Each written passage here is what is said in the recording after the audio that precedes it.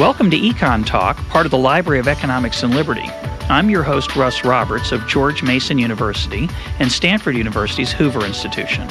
Our website is econtalk.org, where you can subscribe, find other episodes, comment on this podcast, and find links and other information related to today's conversation. Our email address is mail@econtalk.org. We'd love to hear from you. Today is October 29th, 2009, and my guest is Michael Heller of Columbia Law School and the author of The Gridlock Economy: How Too Much Ownership Wrecks Markets, Stops Innovation, and Costs Lives. Michael, welcome to Econ Talk. It's great to be here. So I want to start with a quote from the book. Early on you say, very provocatively, private ownership usually creates wealth, but too much ownership has the opposite effect. It creates gridlock. Gridlock is a free market paradox. When too many people own pieces of one thing, cooperation breaks down, wealth disappears, and everybody loses. So let's start by explaining what you meant by that quote. Well, good. The notion of gridlock, the notion of too many owners, is a riff on the more familiar concept that many of us have of a tragedy of the commons. In a tragedy of the commons, we have too few owners. And we end up often with overuse of a resource. So we have too few owners on the ocean and people overfish it, or too few owners in the air, people pollute it. So the solution typically we have to a tragedy of the commons, the solution to the problem of too few owners, is we privatize. We create private property rights, and that is the great engine for conservation. A single decision maker who invests in the lake today so that there's more fish tomorrow. And what I discovered, what this book discusses, is the possibility that privatization can overshoot. Instead of too few owners in a tragedy of the commons, we can have too many owners in the tragedy of the anti-commons. Instead of a resource being wasted in the economic sense through overuse in a commons, a resource can be equally wasted through underuse in an anti-commons. When you have too many owners, you have the potential for them blocking each other from putting the resource to any productive use. Let's start with the commons and use some of that intuition, which you explore in the book as well, the parallels and contradictions between these two different examples. And it's lovely that we're taping this just a few weeks after Elinor Ostrom won the Nobel Prize in Economics, and you talk about her work in the book. What are some of the ways that societies and cultures deal with common property to avoid the tragedy? You mentioned privatization. It's not the only one, though, as you point out. Historically, when people thought about the commons, they often thought of what's now called, more precisely, open access. The notion that absolutely anybody can use a resource, like the open ocean, and it's very hard to have conservation outcomes. In an open access regime. So what privatization does is align the individual incentive with the resource, ultimately with a larger social welfare. If you take too many fish out today, there's none left to reproduce for tomorrow. So one solution is privatization. Historically, there were two other basic kinds of solutions that have been noticed for tragedies of the commons. One is state control. State socialism on the one hand, command and control, regulation over the environment is another. And that's an approach, basically having the state tell you how much you can use, which has been inappropriately in less and less favor as a solution to overuse. Privatization is often seen as the solution to overregulation in a commons. What Lynn Ostrom interjected into that debate, and what's really the basis for her Nobel Prize, is noticing the conditions under which commons property can succeed outside of state control on the one hand and privatization on the other. The circumstances in which groups are able to manage resources effectively, even though they are commons as to each other, as to the insiders, and private as to the outsiders. So she noticed many of the mechanisms that seem to work. For example, having repeat play, having relationships that go across the resource and other resources, having a small number of people, having sharing the same church. She's identified the conditions in which commons resources can perform economically at a very high level. And in those situations, norms or informal rules emerge through the cooperation of those players, and they're enforced not by the state, but by, as you say, repeat play or connections between people that would create affection and some form of altruistic play between them. Well, altruistic on the one hand, but also wealth maximizing on the other. Correct. One of her great discoveries is that those sorts of norms can be the basis for wealth maximizing behavior, that you don't need to look on the one hand to the Leviathan, to the state, to command and control, or on the other hand to complete atomization and individual privatization to the individual level. There can be this intermediate solution between commons and private that can be wealth maximizing, as well as very satisfying for the commoners who are part of this richly textured community. Yeah, I threw in that altruism because if I personally benefit and impose costs on the rest of the group, if I care about the rest of the group, that tendency is going to be mitigated somewhat. That's right. Well, that's absolutely right. So what Lynn Ostrom showed is basically helped us explore this whole range of, sort of highlight the whole range of possibility in terms of altruism, in terms of wealth maximization, between what has long been thought to be the entire spectrum of ownership. Commons at one extreme, private at the other. And what she said was in the middle are some very interesting institutions. What none of that debate has what noticed was the possibility that from commons to private doesn't give you the entire spectrum of ownership. And what the anti-commons idea, what the Gridlock Economy book suggests, that there's an entire half of property relations and an awful lot of sort of the core economic problems of a modern high-tech economy that are on the other side of private property.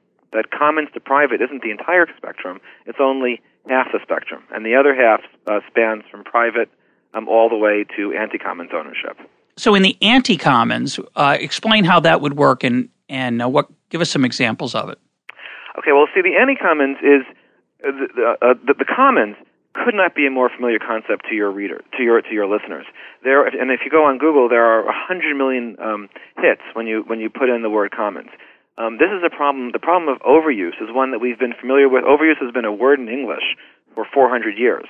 The problem of underuse, the problem of resources being destroyed by being wasted by not being deployed, is almost completely invisible. Underuse only became a word in English in Scrabble only 3 or 4 years ago. It wasn't a legitimate Scrabble word until recently. Interesting empirical test. The concept of underuse simply isn't part of our sort of core cognitive structure for how we think about resources. We have sort of a one-way ratchet when we think about it. But when you look across the modern economy, there are so many examples where the real economic problem is multiple owners competing with each other in a way that leads to multiple vetoes and the resource being sort of left economically idle. So let me give you one example. Let me ask you as a question. Think about what is the most underused natural resource in America. We can all sort of think about overuse. So what's the most underused natural resource? And the answer, it turns out, I think, is the airwaves. Over 90% of the airwaves in America are dead air. That is, they're not used at all. And that's in part an artifact of the way we've assigned property rights in broadcast spectrum. We have thousands of owners with tiny, geographically located, non-transferable, limited-use licenses that make it virtually impossible to assemble, for example, national high-speed wireless networks, the kind of next-generation technology that an information economy is built on. And because we have so many fragmented owners, and it's so hard to put them together into a single resource, the U.S. has fallen just in the last 20 years from number 1 in information economy, telecom, wireless capacity, all out of the top 10, almost out of the top 20. When you come to America from much of the world, it's like stepping back into a time capsule, going back in time to an era of missing wireless services, missing entertainment services that exist in much of the rest of the world. Tom Hazlitt, actually at George Mason, where you are, has calculated that the cost of spectrum gridlock, what he calls the tragedy of the telecommons, a riff on this anti-commons idea, cost the U.S. economy trillions of dollars. That's one small example of gridlock, and it's not so small. Let me ask you 2 questions about that. Mm-hmm. First of all, just to make it clear, you're talking when you're saying it's hard to take advantage of the potential of the system, it's because of what we would traditionally call transaction costs. It's just hard to negotiate with so many owners. That's the issue, right? That's right. So one way to understand a tragedy of the anti-commons, like a tragedy of the commons, is that these are both different versions of transaction cost failures, right? And it's difficult to negotiate with everyone, have everyone forbear from taking fish out in an ocean, and it's difficult to have everyone agree to sort of throw their piece of the puzzle in the anti-common side. It's a little different, though, because in the anti-commons, in theory, I could purchase all those rights and then literally have control. In the open access story, that's much harder to do. Not really. I mean, you could have every you could pay people not to. You could pay. Everyone could agree to not to fish, and each accept some payment for it. Yeah. I mean, at the very fundamental economic level, they are perfectly symmetric. Actually, James Buchanan and Yang Yun, also economists at George Mason, Mason, wrote a paper a couple years ago proving mathematically this mathematical symmetry between commons and anti-commons. Okay. So carry on. The other clarifying question I had about wireless is, so my wireless life here, I don't travel a lot overseas, and my wireless life it's pretty pleasant, but I'm not an intense user. When you say it feels like it's stepping back in time, I'm curious, what would a visitor from overseas notice that's missing? Is there anything tangible? There's possibility for a lot more remote medical work, very easy and powerful video conferencing you can't do here, real-time multimedia downloads, watching TV in real time on your cell phone, a lot of shopping and opportunities that you were beaming advertising from stores that you're passing right to your phone, coupons that you can use right there. Just lots of both commercial, medical, and communications technologies that exist that rely on very high capacity, high broadband, yeah, and that we just don't have. I mean, for example, the Nextel network was a bunch of old pizza delivery licenses that Nextel was able to slowly assemble, but it's not very good spectrum for those kinds of very high capacity next generation uses. That's one very small example. It's hard to know that you're missing something if you're just existing in an American framework of this is what we have. Mm-hmm. It's only when you look overseas you see the gap between what we have here and what's technologically feasible. So in that case, and I think I've talked to Tom about. I did a podcast with Tom on this, and I think we talked about it. But you can refresh my memory better. What's the policy solution that would unlock those resources and get rid of the gridlock in that particular case? Well, one of the first step always is to notice that there is this economic loss from a misspecification of property rights. That it turns out that how we define property rights is much more powerful than people realize, and it's often invisible on this anti-commons or gridlock side. We don't know to be upset with the allocation of spectrum licenses because we don't know what it is that we're missing until someone like Tom comes in and says, hey, this is an example of gridlock, and the cost can be measured, and we can measure it by comparison with the leading edge of technology, which the U.S. was on and we're no longer on now. So the response is that becomes a very powerful message when you think about FCC policy, Federal Communications Policy, what they should be doing about next generation wireless. So what can they do in terms of assigning the pieces of the spectrum? Well, it can be you can make it in all the gridlock stories that we'll talk about today. The challenge is always how do you assemble resources in a simple, low transaction cost way in a world with a really valuable use requires assembly. And for licenses, a part of that is making licenses more uses, a wider array of uses on the one hand, and easier transferability on the other, making telecom licenses operate more like ordinary private property. Yeah, that's clearly it's not as compelling a story as some of your others, because there it's not so much the fragmentation and the number of owners as it is the non-transferability and the restrictions on use, although obviously once you've gotten rid of those, it still might be a challenge given that you've handed them out in the way you have. Let's move on to the story that I find more interesting and more compelling, which is and we've talked about that here as well. Talk about the use of patents and the challenges. And first, let's do medicine first, then let's move on to music and other forms. Well, this really is a very, I also find a very compelling example and another hidden example of gridlock. More and more today, what we're finding is that a lot of cutting-edge treatments, for example, gene therapy, requires intervention across a whole range of, in the gene therapy context, across a whole range of genes, and each of those genes is separately patented. Or if you want to have a diagnostic tool, say for cancer, you need to have access to lots of genes and gene variations, again, all separately patented. Imagine walking into an auditorium, and it's filled with the owners of all the relevant patents to one gene therapy treatment or one diagnostic tool. Each of those patents is separately owned, and unless you can get agreement from every single patent owner in the room, the tool or the therapy doesn't work.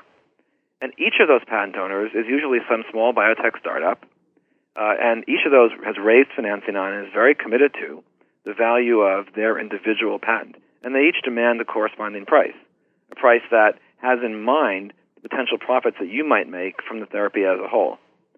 What that it's means a version of the holdup, what used to be called the holdup problem. Yeah, this is absolutely. This is a version of holdup problem, or in basic economics, the notion of complementary inputs.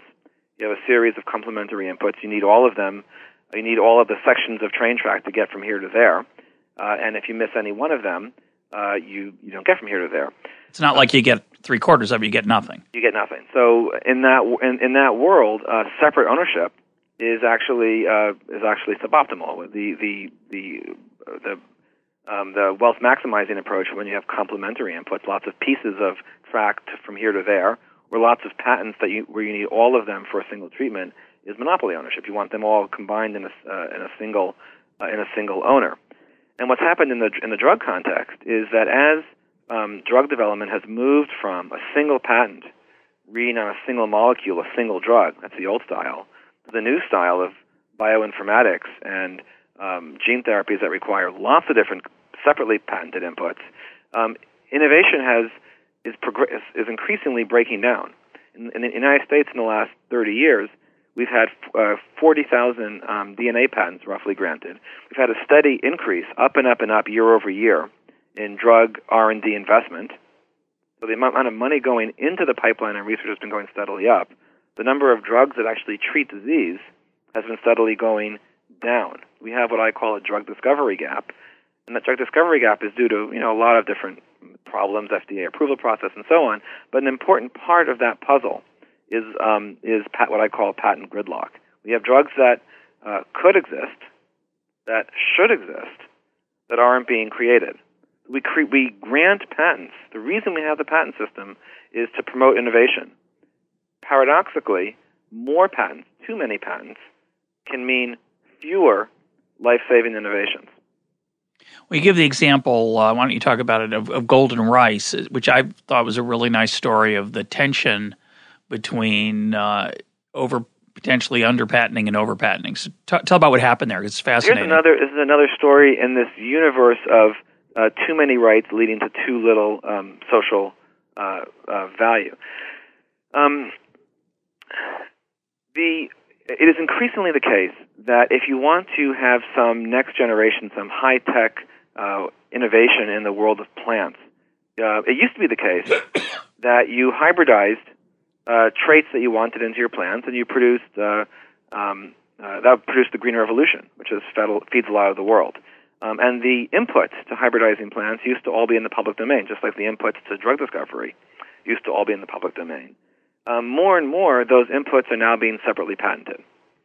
So it becomes impossible. The freedom to operate, to create some new product, some new plant product, becomes more and more hedged in by patents that you confront as you begin to try to breed in the traits that you care about. So the Golden Rice is a really sad example in the following sense. Some scientists, Ingo Petroikas and Peter Boyer, realized that one simple solution to the problem of major problem of child blindness around the world and child mortality stems from vitamin A deficiency. People don't get enough vitamin A. And a simple way to solve that would be to have the vitamin A produced by the ordinary rice that poor folks ate as their primary diet around the world. And they figured out a way to have ordinary rice produce a sufficient amount of vitamin A to basically save millions of lives and prevent millions of cases of blindness. But in the process of engineering vitamin A rice, what they call golden rice, they discovered that new type of rice infringed on roughly 70 U.S. patents. So they discovered the rice, they created the rice is ready to go, it could save millions of lives, and they couldn't bring it to market. because to bring it to market, they would have had to negotiate these dozens and dozens of separate patents. Now, in that particular context, the golden rice context, they already had this valuable product in hand, valuable in terms of life-saving, although not monetarily very valuable, and they were able to shame the patent owners to basically create a humanitarian license for this one particular product.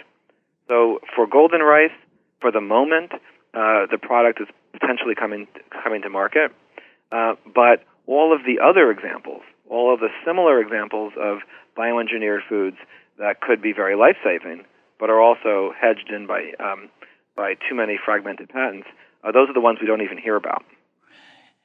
Yeah, I was struck, though, by the, I forget which one of the founders had this realization, or whether it's accurate or not is, I guess, an open question, but he talked about his anger that these property rights were preventing him from getting the product to market, and then realized, and I don't know if this is true, it's an interesting question, that those property rights had created the incentive for the techniques to be created that allowed him ultimately to create his product. And so there was a tension there. And I think I think the fundamental policy question, and why don't you talk about it, is, sometimes you have a huge array of different examples in the book. Some of them are just historical accidents. Some of them are the results of policy decisions made in the past, or private decisions where it was hard to anticipate the complexity that would come down the road. But in this particular case, is it a mistake to allow people to patent a particular technique or a particular hybridization or a particular gene? And is the suggestion that we have too much, and should we have less? Should we have zero? What would be some of the policy implications of the less cheerful outcomes that you find other than golden rice, where products that are potentially life-saving are very, very expensive to bring to market because of the cost of assembling the property rights? All right. This is I think if you were to characterize the contribution of this gridlock notion, it isn't to say there shouldn't be patents. That's not my view at all. My view is to expand the debate to include the possibility of the hidden costs from the way that we structure property rights. Let me say that a little bit simpler way. Patents are a good thing, right? If it weren't for biotech patents, there wouldn't be the biotech revolution. The massive inflow of money into biotech research arises because it's possible to get protection. So in general, I'm very pro-patent. But what the Gridlock Insight suggests is, against that general backdrop of patents being mostly a good thing, we need to think about, as policymakers, what are the potential costs? That privatization isn't the endpoint; it's an optimum between overuse and underuse, between commons and anti-commons. That what we're aiming for is not the most amount of property rights. What we're aiming for is the best design property rights. And there are a lot of implications for that insight for patent law. So just this past weekend, there was a conference on the gridlock economy at Georgetown Law School, co-sponsored with Stanford Law School. You can your viewers can probably find the podcast from that online. We'll put a link up to it. Put a link up. And that was the question for the entire conference, was what are the implications for patent law from the Gridlock Insight? And it's particularly salient for areas of the economy like semiconductors and telecom, banking, internet shopping, any of these technologies that require software that require the assembly of thousands of patents. Your cell phone, the several thousand patents right on any particular cell phone. There's no way to do online banking without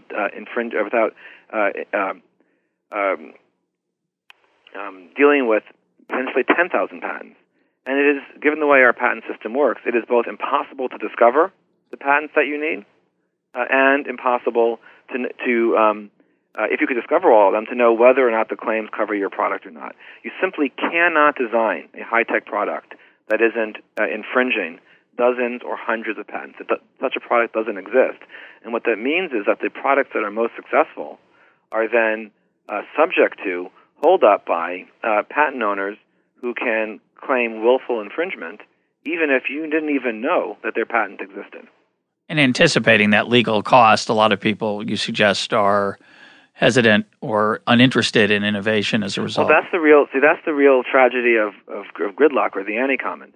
Tragedies of the commons are typically very visible. You can see that the air is polluted. Tragedy in the ocean, you can see that you're not catching the same number of fish or lobsters. Tragedies of the anti-commons tend to be invisible. It's the drugs that aren't invented because scientists shy away from doing research in areas where they don't control the underlying property rights. It's the cell phones that don't come to market because the Verizons and AT&T and AT&Ts of the world know that they simply can't acquire the underlying property rights that they need. So it's often an invisible tragedy. Things that don't get done, innovations that don't get made. Now, it's very interesting. I mean, we've had Michele Boldrin on here who talks very provocatively about getting rid of patents in most areas. It's going to be a very interesting question in the coming years as both the legal scholars and economists try to figure out whether we should be treating intellectual property differently than we have been in the past. Do you have any thoughts on where we're going? Well, where we're going is hard to know. Where we should be going is to be asking these kinds of questions, the kinds of questions that paying attention to the gridlock features of patents makes more salient. That was really the upshot of a number of conferences that we've now had on this book. And it's consistent with the Belgian book, and it's also consistent with a book by Mike Moyer and Jim Beston. I don't know if you've had them on the show. No, I don't know them. They have a book called Patent Failure, where they've tried as best they can as economists to measure the overall effect of patents on economic growth. And their findings are pretty startling, which is that leaving aside pharmaceutical and chemicals, leaving aside which Boldrin and Levine also do, by the way. Leaving aside that one area where patents seem to be wealth producing. Outside of that area, the net is that patents are wealth destroying. They suppress innovation; they don't create it. That if you talk to the Intels and the Ciscos and the Googles of the world, they would rather live in a world where their intellectual property is protected not through property rights, not through patents, not through but through trade secrets, through process protection, through being first mover, but patents they find are destructive rather than constructive on balance overall for innovation. Well, that's encouraging to me if it's true, right? Because the patent environment, the intellectual property environment, is itself a sort of commons, and if all the players think that we're degrading it through these, what in the extreme is called a government monopoly, at the other extreme is just called private property, depending on your perspective, then I think we'll probably move toward a different environment down the road. Well, that may. It's not necessarily what true. happens then is you move from the world of economy to political economy, and it's been Good point. It's been very difficult. That the gridlock argument in the patent area has a lot of power. It has more and more salience when you talk to staffers on the Hill. You talk to lobbyists working in the issue. This is one of the most heavily lobbied issues on the Hill. How do we get patent reform? And there's been a bipartisan bill floating around on the Hill for the last 4 years now, really aimed specifically at ending patent gridlock, making it easier to assemble patents when it's economically useful to do so. Co-sponsored by Leahy and Hatch, and the bill keeps not quite getting anywhere. In part because Congress isn't going to go forward until the two big opposing sides come to some sort of bipartisan agreement. And the bipartisan there isn't Democrat and Republican. The bipartisan there is pharmaceuticals and IT. So, yeah. Well, what's interesting, I mean, it's true of any of these common solutions that there's often an existing set of owners, either implicit or explicit, who are going to. You've got to find a way to compensate them, to get them to at least, if you need their support for a transition, you're going to have to get make them at least as well off as they are now, and that's sometimes hard to do. That's right, and the status quo in the patent world is the current basic patent law, which was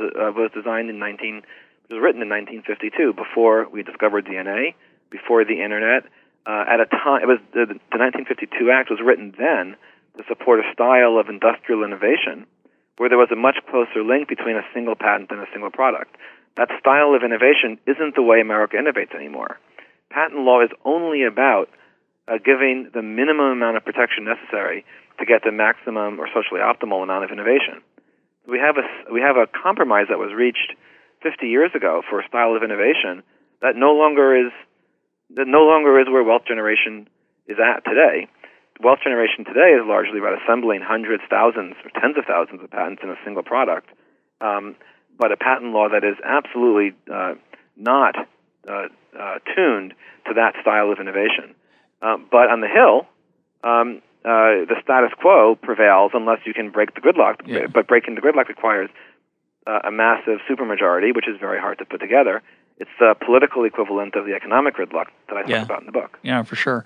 Talk about, let's move on to music and documentaries. You have some really interesting observations. In particular, I found one of the many things I found interesting about the book was the this mashup or bundling or the change in the nature of innovation. So talk about it in the cases of music and film.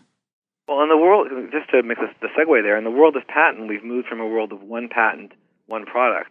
In the world of artistic expression, whether it's music or film or television, what we have today is much more people trying to put together separately owned bits of copyrighted culture. So for me, one very powerful example is a film documentary called Eyes on the Prize. That was put together 20 years ago by a guy named Henry Hampton, a filmmaker. It was a documentary about Dr. Martin Luther King. And to make this documentary film, Hampton pulled video clips from 80 archives. He had 300 photos that he pulled from another 100 archives. He used about 120 songs.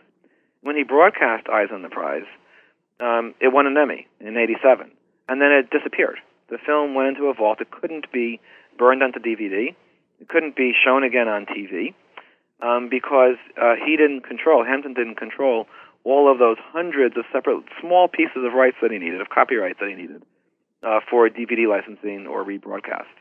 So what that meant was the most important film account of the American Civil Rights Movement basically couldn't be seen. You couldn't identify who the rights owners were. It's very hard. There's no central registry of copyright owners. And then even if you can identify the people, bargaining with them is extremely difficult. And if you can't assemble the licenses. So today, this problem of what's called clearing rights in the copyright world is, one person calls this half Sherlock Holmes, half Monty Hall. And there are tens of thousands of examples at the cutting edge of creative expression of products that don't come to market because assembling little tiny bits of copyrighted culture, even a couple seconds or even a second, is extremely costly. The very nature of rap music in this country has changed because of this underlying problem of economic gridlock. If you're a fan of old hip hop, like Chuck D, Public Enemy, he used to rap over basically what he called the collage of sound, hundreds of tiny samples that he collaged together, and then over which he would rap. Typically today, rappers don't do that. They have a single sample. And the reason they have a single sample is that they can license one sample fairly easily, but licensing 300 is virtually impossible. So it wasn't that tastes changed in hip-hop music. It's that the legal environment the gridlock environment made a whole style of artistic expression illegal. I think that's a terrible loss for hip-hop, but there's reasonable debate over that. But however you come out on hip-hop, it's also true for documentary filmmaking, for television, for film in general, and for music in general. Let me ask you two questions about that. First, as you point out in the book, you would think there would be a potential for a fair use exemption on some of these cases, and yet publishers, music companies, they're very uneasy about testing that limit, it seems to me. Just in my own personal case, in my last book, I wanted to use a quote. It was about 35 words from a movie at the front of my last book, The Price of Everything, and I just thought it would be just fine to put it in the book. And yet my publisher felt we had to get permission. That did involve a set of bizarre negotiations with multiple sources to get the right to use 35 words. I found it interesting. Of course, if it were me, if I were publishing the book, I'd have just published it and taken my chances. My publisher, Princeton University Press, obviously has a different stake in the legal consequences. It's just interesting that there isn't more fair use exemption as a way to solve that problem. Well, what is a fair use exemption? Let me just back up for your listeners. The copyright in American law, copyright is never an absolute right. The original bargain that the law made with authors is we want to give you some protection for your expression, copyright, in order to promote, to give people a reason to go to the effort of writing books or making songs. But we don't want to give you too much, and we don't want to give you protection in cases where giving you that protection is going to in turn reduce speech or in turn block negotiations. So for small snippets, for parody, for educational use, we have a series of exemptions where the user doesn't have to get permission of somebody else's copyrighted work, and that exception is a fair use exception, and that's built into the original deal that the U.S. has made with authors back to the 1700s. So the contours of that exception, the fair use exception, are potentially one of the previously unnoticed virtues of the fair use exception is that it becomes a place where you can solve gridlock. So the wider that exception is, the easier it is to assemble small fragments under one new umbrella, to put together a collage of small snippets of music samples into some new creative work.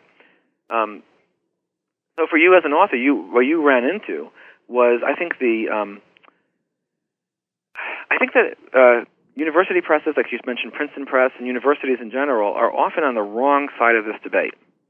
They come out typically in favor of strong copyright and limited fair use. And I think as educational institutions, as university presses, that's actually the wrong side for them to be on. Usually, professors want the widest dissemination of their work, and we usually are willing to give it away for free.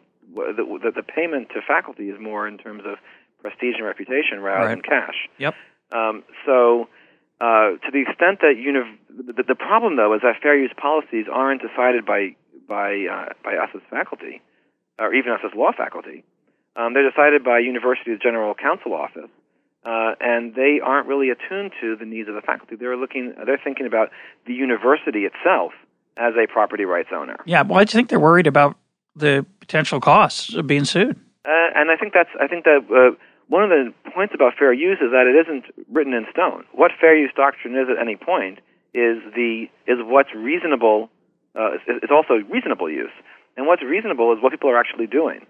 So the extent that what music publishers, in your case, a film publisher, what they're doing is it's like in baseball. They're trying to brush you back from the plate, and the more they brush you back, and that's okay, and that's ruled a strike. That changes the strike zone.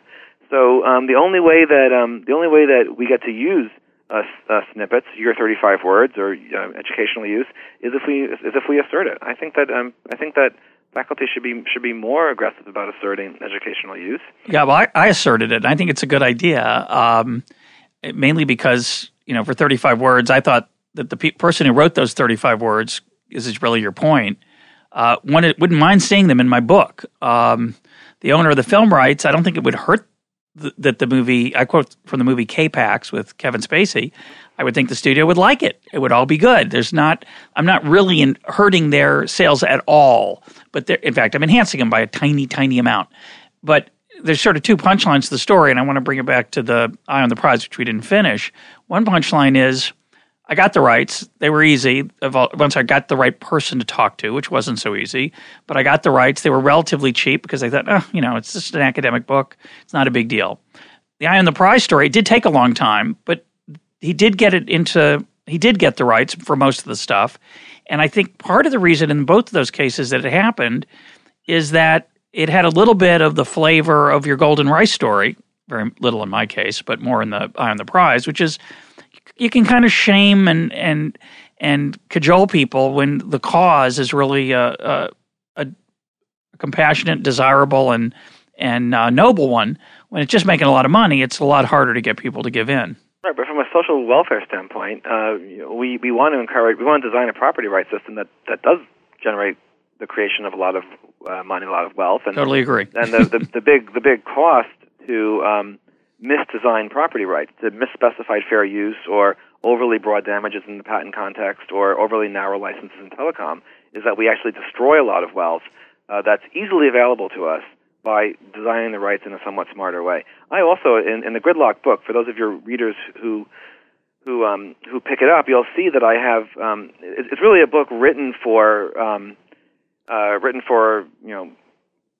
people who don't care about economics or who don't care about who doesn't require. It's not technical. Fancy, I think it is technical. It's a very easy and the book from start to finish is stories like what happens with rap music, and I illustrate them all with pictures and graphs.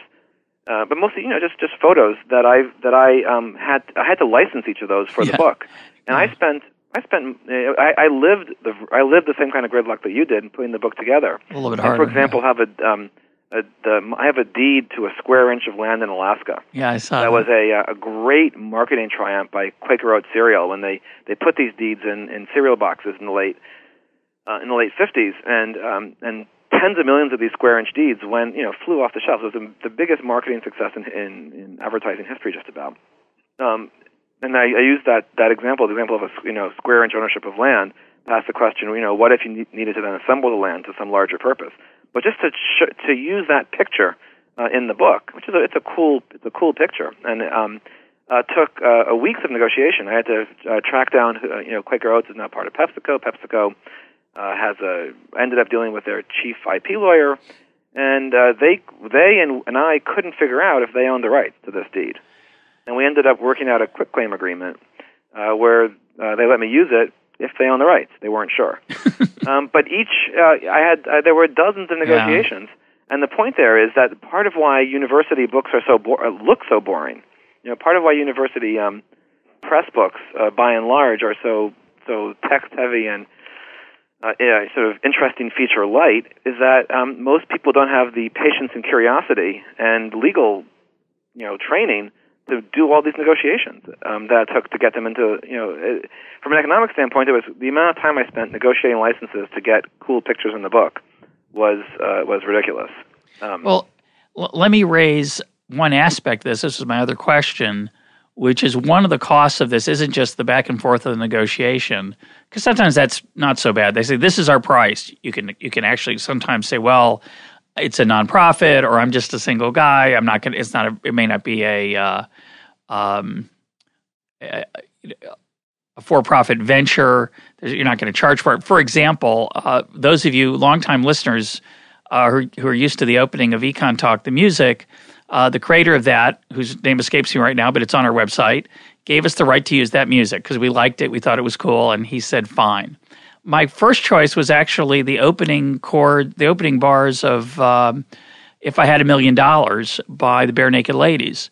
And we've had a great deal of trouble trying to get the publisher of that music, and it's complicated because there's lyrics and music, there's national, there's international rights, getting them to agree, and they wanted a very high price, which was, I thought, strange because we don't make any money off this site. It's for educational purposes, but that negotiation was just, they had a fixed price, and that was that. I like the idea. I like to think that if the composers, the Bare Naked Ladies themselves, or the men of the Bare Naked Ladies, if they could hear Econ Talk, they'd be proud to give it to us. But putting that to the side, they don't control the rights. I mean, that's the other complexity. That's true. Part of the message of the Gridlock book is, and I recently gave a keynote speech at the World Copyright Summit. That was the 500 CEOs from around the world who control the ASCAPs and BMIs, all of the collective copyright rights management agencies around the world that actually license all of these different rights to different kinds of new and interesting uses of music or film or literature. And what I heard back from them, which was surprising to me, but in retrospect makes a lot of sense, is that for them, piracy is a big concern, right? But what they said was the biggest concern for them, and actually what drives a lot of the piracy, the biggest concern for them as collective rights agencies, people trying to monetize creative expression, the biggest concern is not piracy anymore. The biggest concern is actually gridlock. That it is so difficult to assemble the rights that people need for reasonable, economically sensible, wealth-maximizing uses, that people end up being either not using them, sort of foregoing them altogether, or being pirates. That the piracy itself is an artifact of the difficulty of having of sort of breaking through gridlock in the copyright area. So just as we lose drugs and people lose their lives in the patent area, we also lose a lot of value from creative expression in the copyright area, because these collective rights agencies themselves find it so hard to manage the fragmented rights that exist in copyright. So the other question I was going to ask is, you mentioned in passing that when you're talking about the challenge of assembling the book, that there's no central registry. Wouldn't that help? I know it's not the whole problem. It's maybe not even a big part of it, but it's not even a huge part of it, but it's a big part of it. It's interesting to me that there is no central clearing house registry or anything like it. And would that be an enterprise worth pushing? Well, as a good economist, your question is always, what's the cost of establishing the registry versus what are the, what are the costs and who bears them versus the benefit. So we have a registry for land, right? There is you can pretty much figure out who controls and who has rights in up to a point in the American system in land. You can more or less figure that out for cars, right? You have a DMV that registers cars. You have license plates. So for some products, we have registries where the value to society of having it for establishing liability and so on is very high, and the cost is relatively low. For copyright, you have an enormous number of works and an enormous number of rights in them, which fragment quickly over time as the original creator dies. Or in the music context, the difference between the person who writes the lyrics, the person who performs it. There's different kinds of uses, all of different kinds of rights. The rights are both enormous numbers of them and enormously fragmented, so it's hard. Establishing a registry would be complicated. A lot of the I don't know if you've had a speaker on the Google Book settlement, but Google Books is trying to address this problem of fragmented ownership in written text by scanning all the world's books and putting them online and creating basically a central pile of money where when people use these books, so the money would get paid into the central registry, and then the registry would then be tasked with trying to track down who the owners are of the various pieces. So a lot of trying to jumpstart the process of creating that kind of registry for books. Yeah, I want to come back to that in a second, but just to clarify what Google's doing right now, they have, I assume, digitized many, as have other people, obviously, many works that are in the public domain. There's lots and lots of digitized versions of Treasure Island or Shakespeare or all kinds of things. And there's no controversy over that. There's no one needs to get paid over works from before 1923. Right. It's the after that because of copyright. Right. And there's books that are in copyright and in print that publishers are now actually have on the market. And those also aren't part of what Google is doing. So books that are in public domain, there's no controversy, you can use them. Books that are in print and in copyright, there's no controversy, the publishers control them. You can negotiate for that. Go to the bookstore. But there's roughly 20 million books under American copyright that are under copyright but aren't in print. You can't go to the bookstore and buy them. You can't go to the publisher and buy them. And as to those books, basically the bulk of knowledge that's been produced in book form in the 20th century, they basically, unless you happen to be near a library that happens to have a copy, you have no way of accessing it. And there's no way to search it easily. So what Google has done is for those 20 million books, they've put those books, they've digitized those, and they're trying to make them available to people at the word level. You can search within the books by word, and if you find a book that you're interested in, you can download a copy, but you buy the book. You pay a fee for it, and that fee then goes to a central registry. That's what Google is doing now? Yeah. How are they doing that, given that they don't own the rights to the book? Well, and therein lies the controversy that's been in the press over the last 2 years over the suit between the Society of the Authors Guild, saying you can't do this on behalf of authors, and Google saying our what we're doing is fair use. That is, we're not making the whole book available to people. We're just making a snippet available when they search. If they want to get the whole book, they basically have to go buy a copy of it. And of course, their argument is that since they're out of print, the authors, the holders of the copyright, assuming they're alive or their heirs have rights to them, they're not making any money off them anyway. So if I've written a book that's, let's say there's 10,000 copies of my book scattered around the libraries of America, and they're presumably on somebody's shelves, right, and somebody else wants one, they can't have it. Right. And this at least gives you the opportunity to quote it, presumably, and potentially... And to discover it. And to discover it, which would be good too.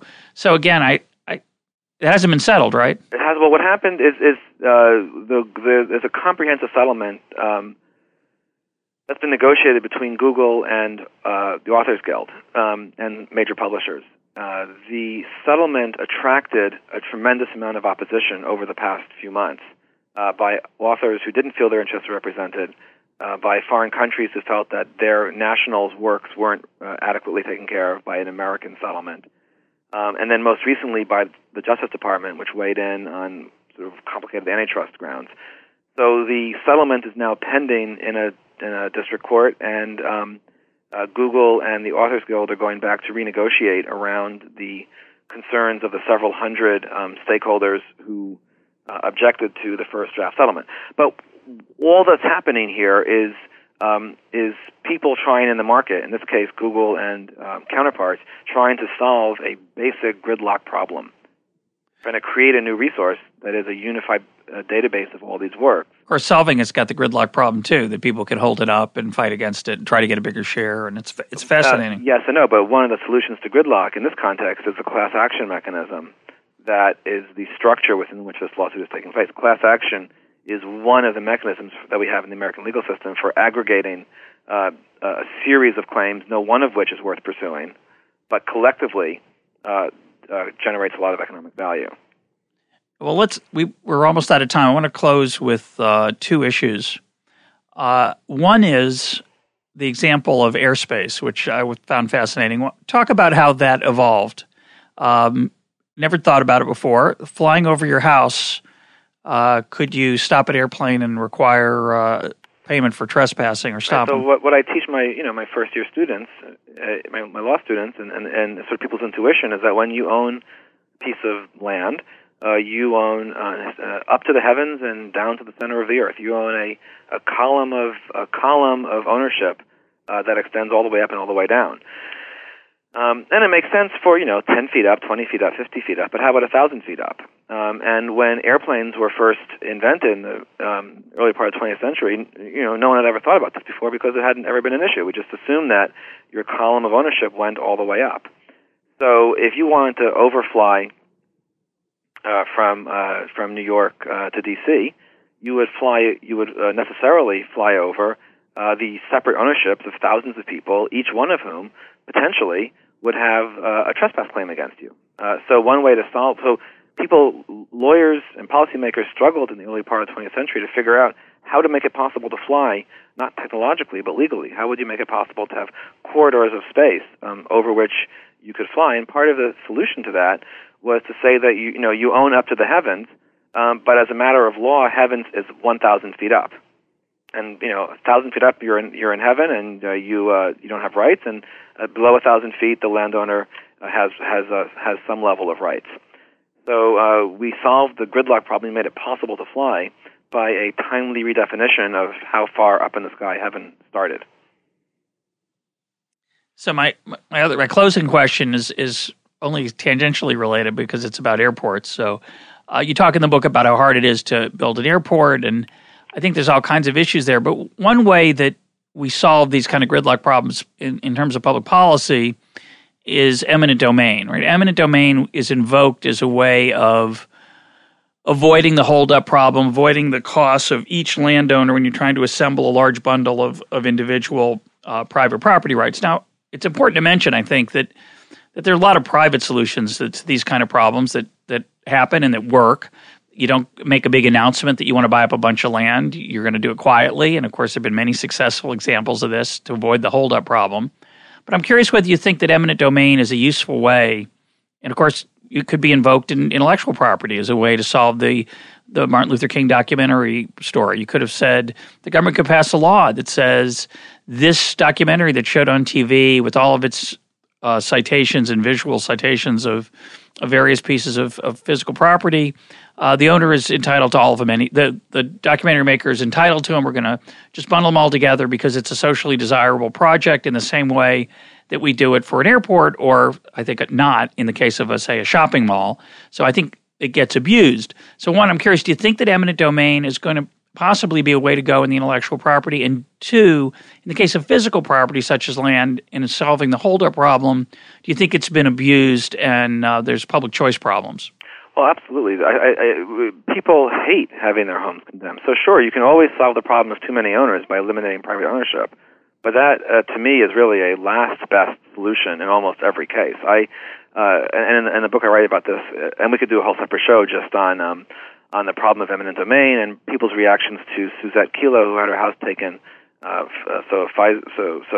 taken in a way that people viewed as not really appropriate. So yeah, you can solve the problem of too many property rights by eliminating property rights. I don't think that's a good approach. In the intellectual property area, in the drug development, there already exists something called a march-in right. The government already has the right to march in and take patents. But pharmaceutical companies have argued, and I think rightly, that if that right were ever exercised, it would really crush the incentive for them to spend $1 billion it takes on average to create to get a drug through the FDA approval process. So the answer, I don't think, in general, to the problem of too many rights is to eliminate them. I think the first and most important step is to notice that there is a problem, to notice that fragmentation can be extremely costly, whether it's in drug development, in telecom, in developing new airports, in cutting edge of art, is to just notice that all of these different problems across the cutting edge of the economy are the same problem.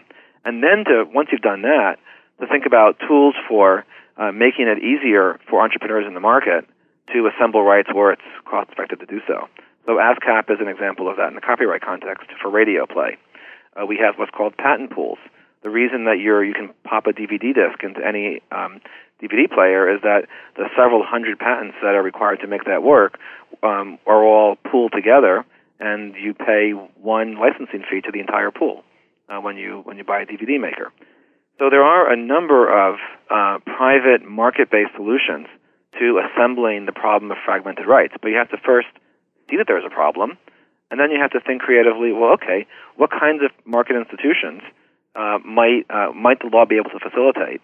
Eminent domain is sort of the nuclear option. It is a big deterrent, but it's not one you want to ever have to use. My guest today has been Michael Heller. Michael, thanks for being part of Econ Talk. It's been great talking with you all.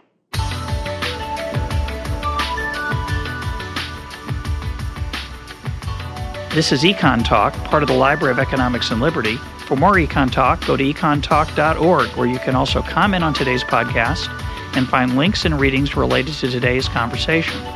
The sound engineer for Econ Talk is Rich Goyette. I'm your host, Russ Roberts. Thanks for listening. Talk to you on Monday.